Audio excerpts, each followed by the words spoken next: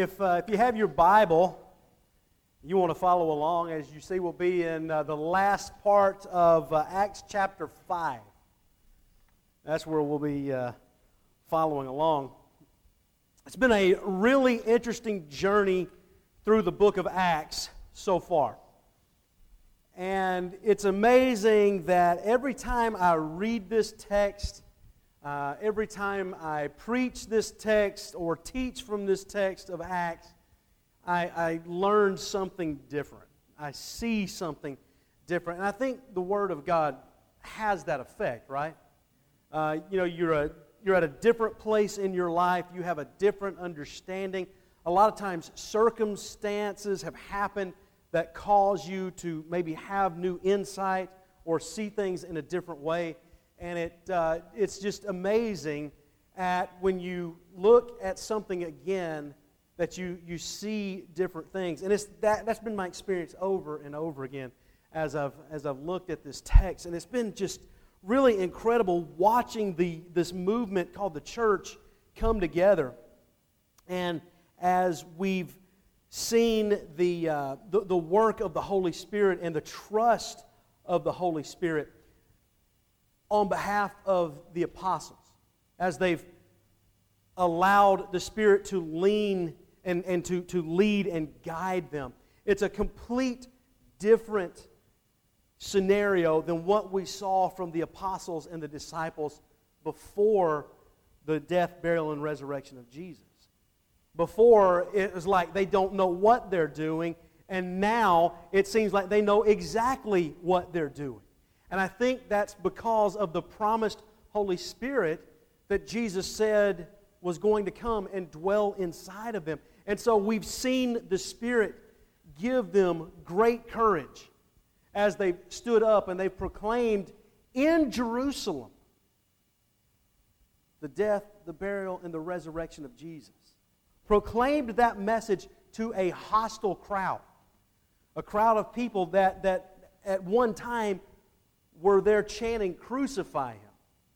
And out of that crowd, we have seen thousands come to faith in Jesus. Come to believe that Jesus is the Messiah. And that's what birthed the church. Now then, over the last few weeks, we've seen just a little bit of opposition where these guys have been brought in before the Sanhedrin, which is the ruling body, the religious leaders.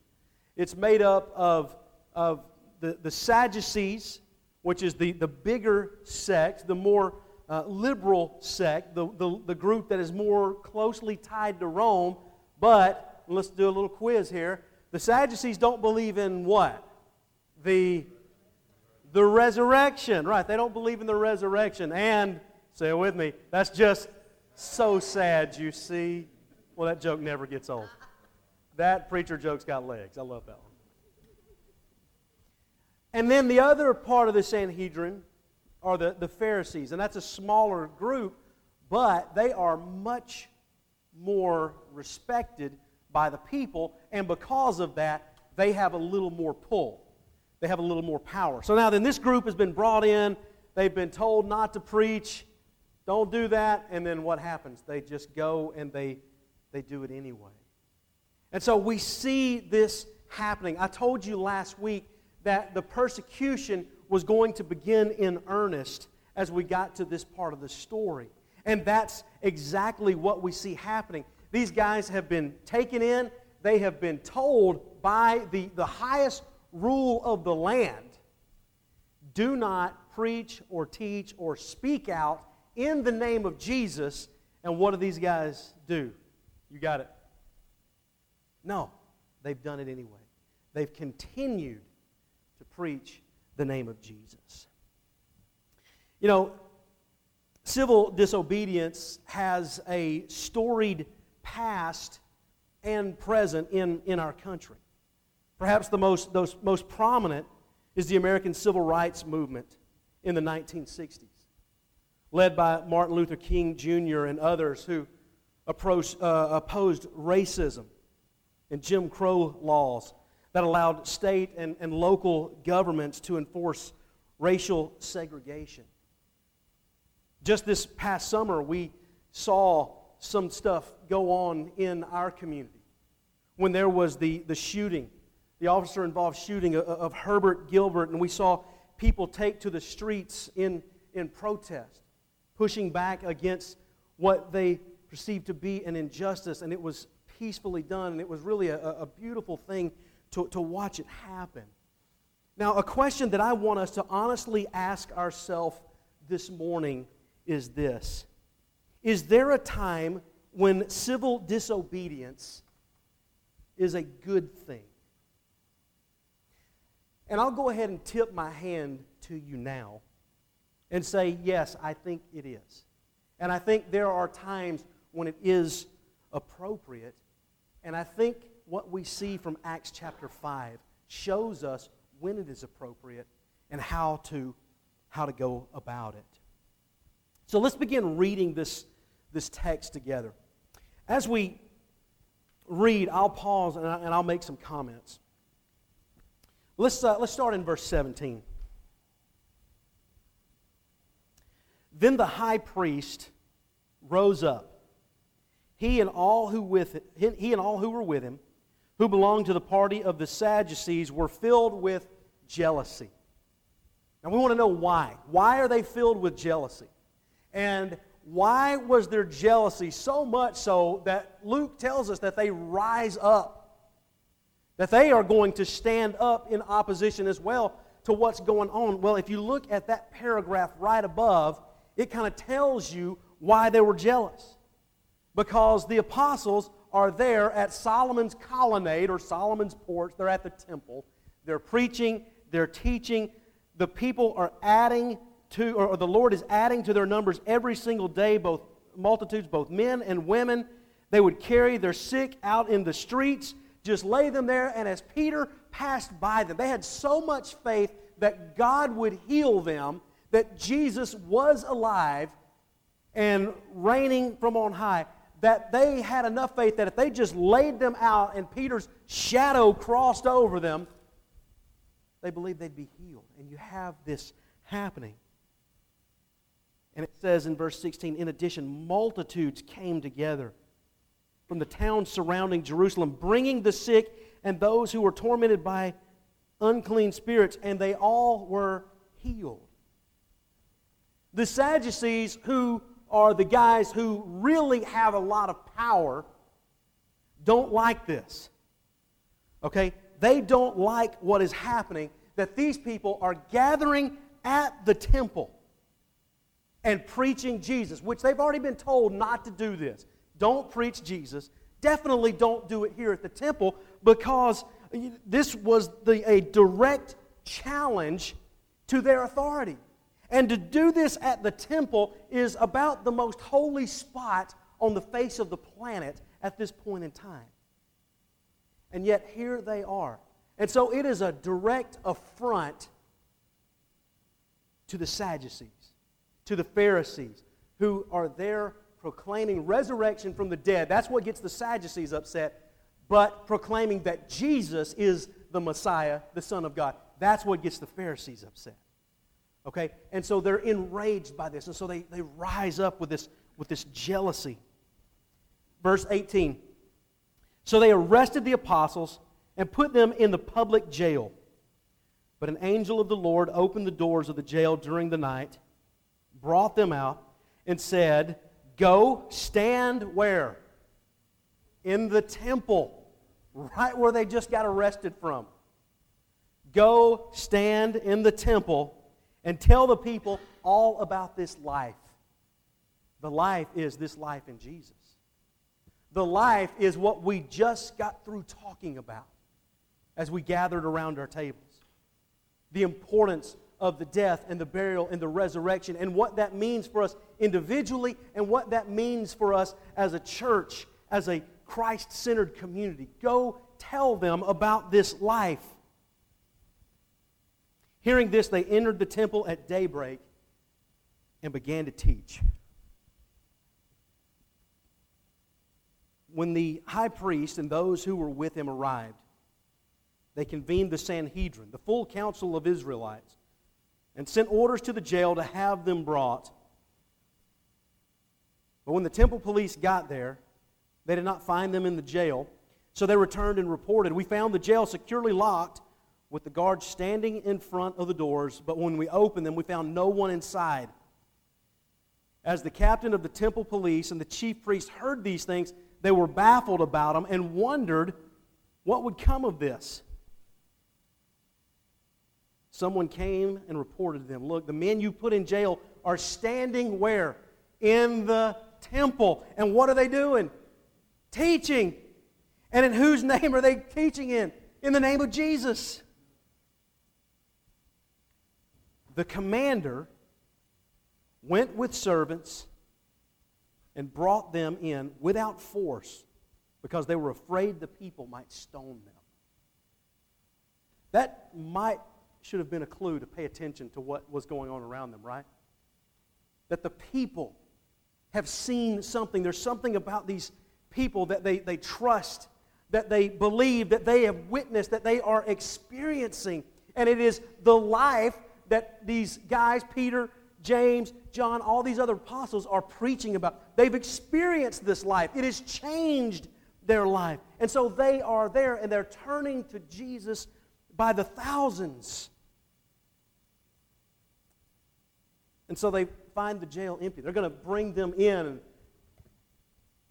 have a trial with them or make a mockery out of them. They go to the jail and they're not there. They're wondering about it. And then somebody says, "Hey, those guys are back at the temple." And they're teaching. And you can imagine what that must have been like for this ruling body. In fact, Luke's going to tell us, we don't even really have to imagine it. In fact, he's going to use some really strong language to describe kind of what was going on. But they get there and they see that they're teaching, and knowing that they will have this crowd turn on them, what does it say? They took them in without force. Now then, something I read earlier this week said, it was real quick to point out that these guys were not resisting. They were not resisting. They went in without any problem. And so they went in. Then verse 27. After they brought them in, they had them stand before the Sanhedrin and the high priest and asked, "Didn't we strictly order you not to teach in this name?" Do we know the answer to this question? The answer is yes.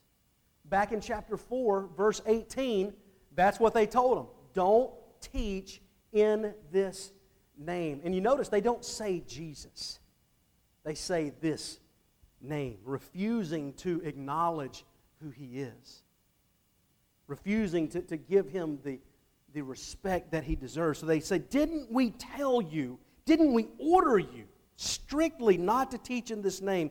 Look, you have filled Jerusalem with your teaching, and you're determined to make us guilty of this man's blood." And it's with that line that one of the first expansion prophecies of Jesus is fulfilled. What did Jesus tell them in Acts chapter 1, verse 8? He said, "The Holy Spirit is going to come on you, and you're going to be my witnesses, starting in Jerusalem and Samaria." And He moves out to the ends of the earth. What have these guys just said? You have filled what? You filled Jerusalem. You have filled Jerusalem with the teachings of Jesus. And so they've completed kind of the first step of their mission. But they say, "You're determined to make us guilty of this man's blood." Now then, watch verse 29. Peter and the apostles replied, "We must obey God rather than people. The God of our ancestors raised up Jesus, whom you murdered by hanging Him on a tree. God exalted this man to the right hand as ruler and Savior to give repentance to Israel and for forgiveness of sins. We are witnesses of those things, and so is the Holy Spirit, whom God has given to those who obey Him. There's a guy by the name of John Stott. He calls that little response of Peter's, he calls it the beautiful antithesis. Because in those words, what you see is honor being given to Jesus when what was meant for Jesus was dishonor. And Peter lays it out right there. He says, God raised Jesus, whom you crucified, whom you murdered on a tree. That has the idea of a hanging.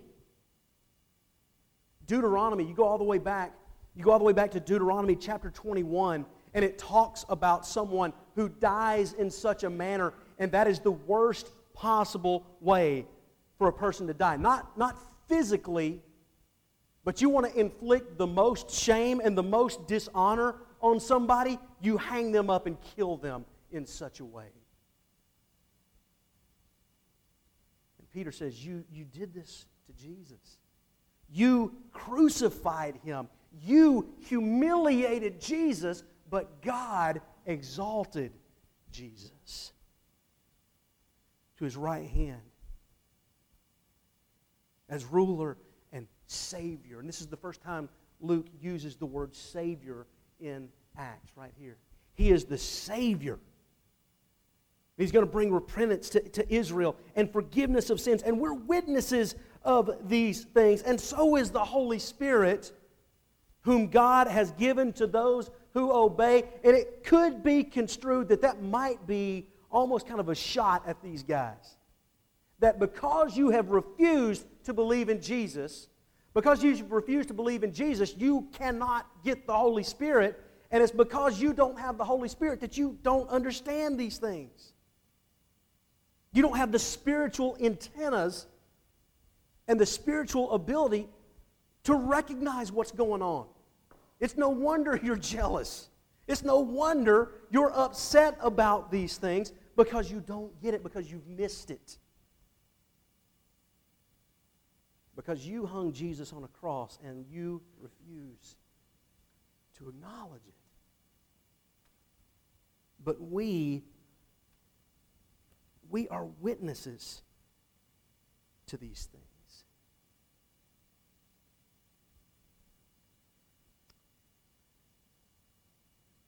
And so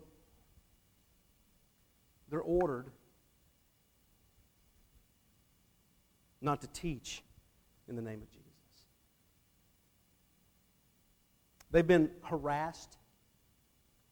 They've been threatened. They've been arrested.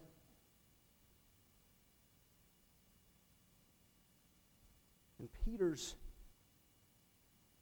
reply is simple.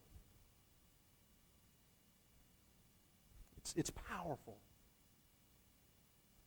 But it's one that's full of civil disobedience. When he says, we must obey God rather than people. Some versions say men. Some say human authority. But the idea is, no matter who said it, if it is not of God, we're not going to touch it. We're not going to do this. And so that brings us to that question that I posed a few minutes ago. Is there a time when civil disobedience is a good thing? I think it is. I think there is a time when it is and can be a good thing. Now, before you throw me out of here as a heretic, we have to remember that our nation, the founding of our nation, was set in motion by an act of civil disobedience. Anybody like tea? Glennis, we love your tea. But at the Boston Tea Party, okay, that was an act of civil disobedience, and that could be a good thing. There are times when it is appropriate, When you look back at the history of our nation and you look at some of the stuff that took place with our history of slavery, some of the things that took place during the civil rights movement, you realize that was a time to stand up and say, this is not right. Because if we are going to call ourselves the people of God, then we must recognize, as Kendall astutely pointed out to us, that we are all image bearers of God. And so stuff like that, stuff like racism and injustice and prejudice and oppression has to be stood up against. Apartheid. The South African policy of segregation and discrimination on the grounds of race needed to be stood up against. Because human dignity was robbed from human beings created in the image of God. You've heard me mention N.T. Wright a number of times. He's a leading New Testament scholar. This is what he says about civil disobedience. He asks a couple of questions here. He says, shall we compromise our allegiance to Him, meaning Jesus? Shall we compromise our allegiance to Jesus by going along with human instructions that cut against the gospel? Or shall we remain loyal even at the risk of civil disobedience? And I think these are such important questions. What the religious leaders were doing was in direct opposition to the gospel. And when we see things that go directly against the gospel, the good news of Jesus Christ that is for all humanity, the good news that says, I don't care who you are, I don't care where you come from, I don't care what you've done, you are a child of God, and the blood of Jesus covers you no matter what. When we see things that go against that, we must stand up. Even if it means risking civil disobedience for the sake and the good of others. And I think to do this is to practice the gospel. I think it is also to bear the cross of Christ. Because it says your humanity matters more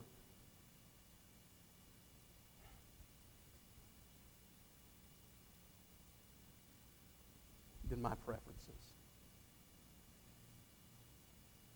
Didn't Jesus call us to that anyway? To put others first? To think of others as better than ourselves? Stanford University, they have online their encyclopedia of philosophy. This is their definition as defended by, let's see if I've got his name, I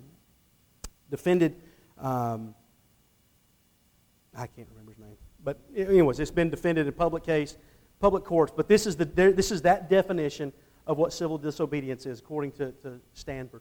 Civil disobedience is a public, nonviolent, and conscientious breach of law undertaken with the aim of bringing about a change in laws or government policies.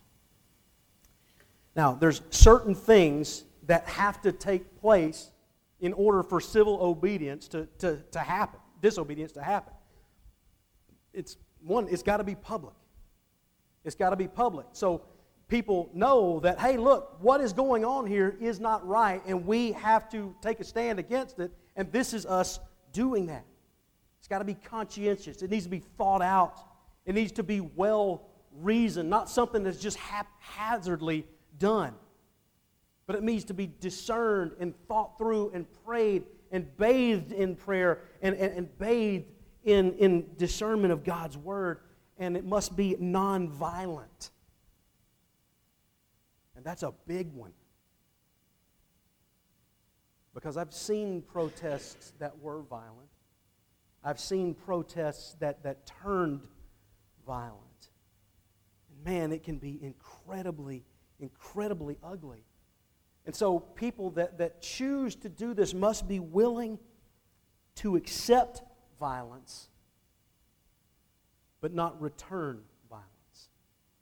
Does that make sense? Turn the other cheek, in other words.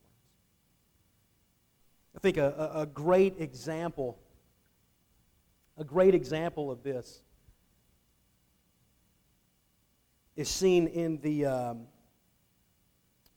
nonviolent lunch counter protests that went on during the 60s. You had college students who would go and sit at these lunch counters in protest to Jim Crow laws. And you can pull this up on YouTube and you can watch the videos of that stuff, and it is absolutely despicable. To watch people, one, insult. To insult somebody is already a despicable act.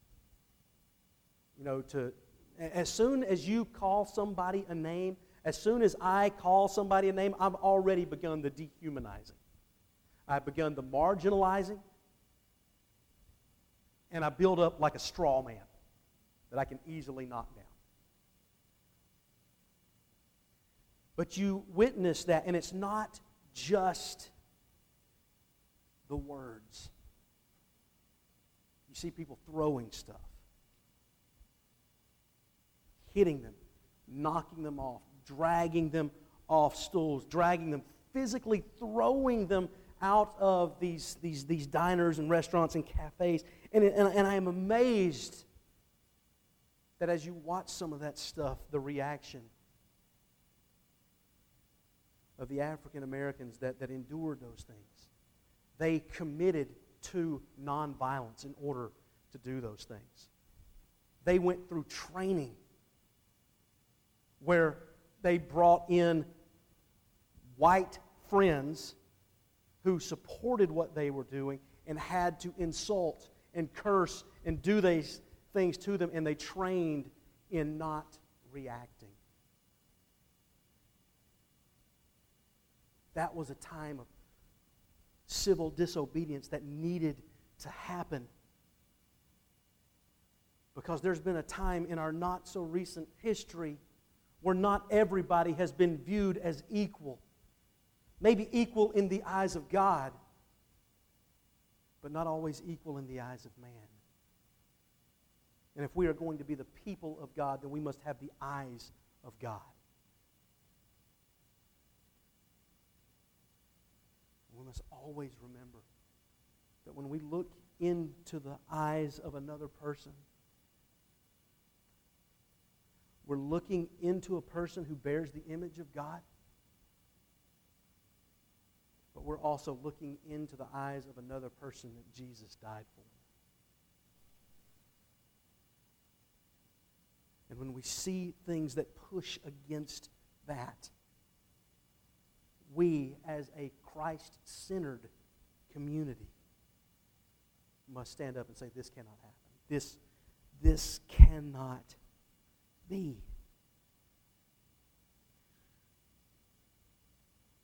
We've seen a lot of stuff going on in the news recently, the aftermath of the shooting, the Parkland community. We've seen student protests, and they're asking for safer schools. Now, I tried to wrap my head around these things, as I know you have. Tried to think it through, tried to think about what's the response as a Christian. And it's not easy, right? Am I the only one that thinks it's not easy? Because I don't think it's easy. And I get I think I get the extremes. I think I get the it's not the gun's fault crowd. I get that. But I think I also get the, well, if a child hits somebody with a stick, you take the stick away. I think I get that as well. And, a lot of stuff on social media has been those two arguments.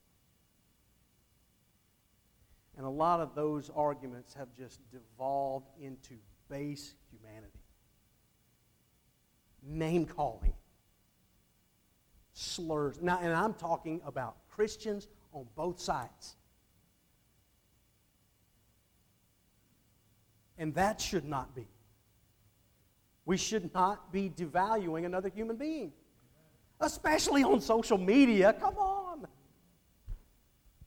Well, we get tough behind a keyboard, don't we? I'm a lot tougher behind a keyboard.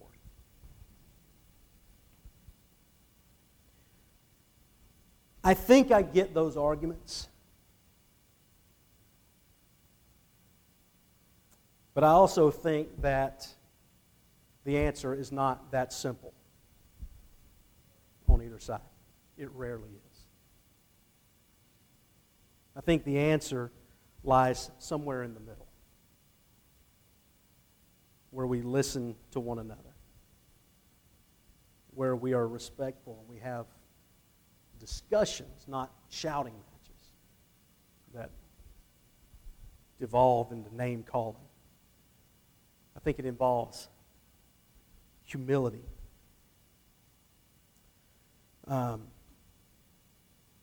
There's a guy that I know. I don't know him. I know who he is. I'm friends with him on Facebook. He posted something the night of that shooting, and it's really it's two things I want to share with you about this. These are just his Facebook posts, and so I'm going to put them up, and then I'll talk about them a little bit. The first one is this. He says, "The Hunger Games describes a world where adults had become so anesthetized from the good and warped by power that they'd become okay watching children kill each other." So,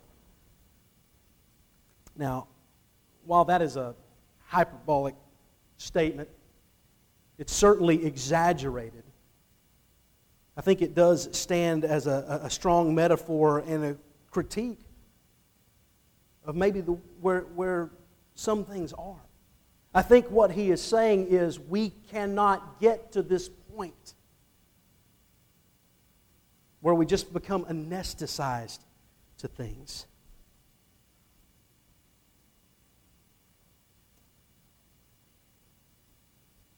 Now, I'm not anti-gun. I own guns. I have some that are very special to me.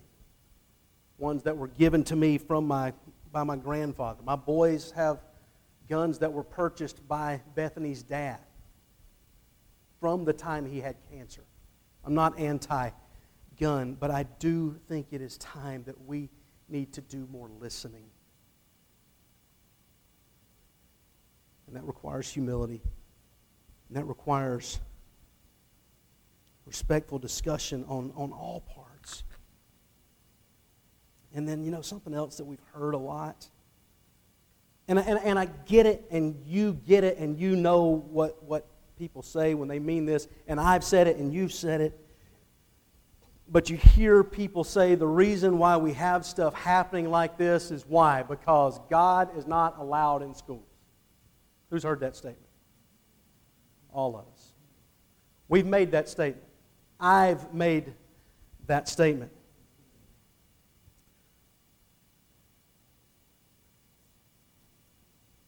And on one hand, yes, God is not allowed in schools. Teachers can't publicly acknowledge Him. There's no praying. There's none of those things going on. But I think we also need to be careful about making such overarching statements. This is Sean Palmer again. He says this. He says, "Let me say that it is nonsensical, it is heretical and offensive to every faithful," that's the key word there, teacher, student, administrator, and staff member to say that God isn't in schools. Because those of you that teach, God is in your school.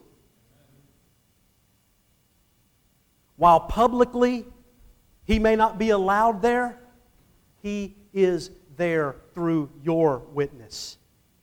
And if you can't talk about it, then you show it. Because God is there. And so when people say that, you can say, yeah, I get it. But He's also there. Because I'm there. And I believe in Him. And He is there.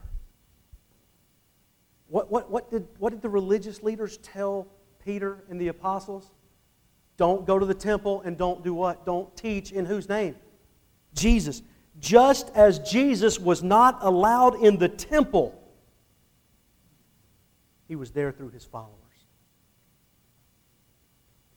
God is in our schools, in the faithful witness of His people. So as a charge to those of you, our educators, in fact, if you would stand, I would appreciate that. Our educators. If you are an educator in any kind of capacity, please stand.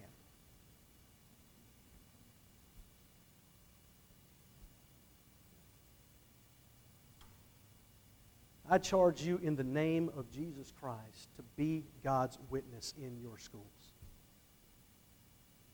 And we will support you in that. Amen? God bless you and thank you for what you do.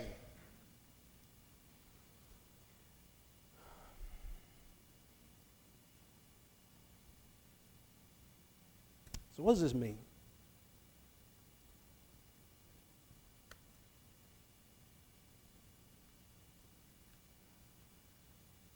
I think there is a time when civil disobedience is necessary. I think civil disobedience for the sake of civil disobedience is not that. I think that's anarchy. And that cannot happen. But I think when it means standing up for the human, God-given rights of another person, I'm not talking about national rights given to a person. I'm talking about God-bestowed rights. We have to stand up. And so our community connection for this week is simply this. When the gospel is at stake, take a stand. And by gospel, I mean, of course, the good news of Jesus. I mean the good news of Jesus and the resurrection. But I also mean by gospel things that are an affront to the gospel. Racism, injustice, oppression, discrimination. When those things are allowed to run rampant, they are an affront to the gospel. And as the people of God, we must stand up. We must take a stand when the gospel is at stake. That doesn't mean that's easy. But I think that's what Jesus wanted from us. The very first sermon He ever preached, He unrolled the scroll of Isaiah 61. He was in His hometown of Nazareth.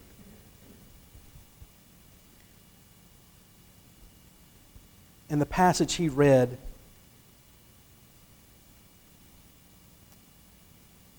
said, "The Spirit of the Lord is on me,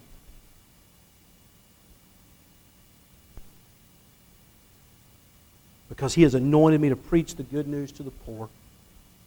He has sent me to proclaim release to the captives, recovery of sight to the blind, to set free the oppressed, and to proclaim the year in favor of the Lord." That was Jesus' mission. If we call ourselves Christians, that should be our mission as well. If we are going to be a Christ-centered community, that must be our mission. When the gospel is at stake, the people of God must take a stand and say, we will obey God rather than men. Let's pray together.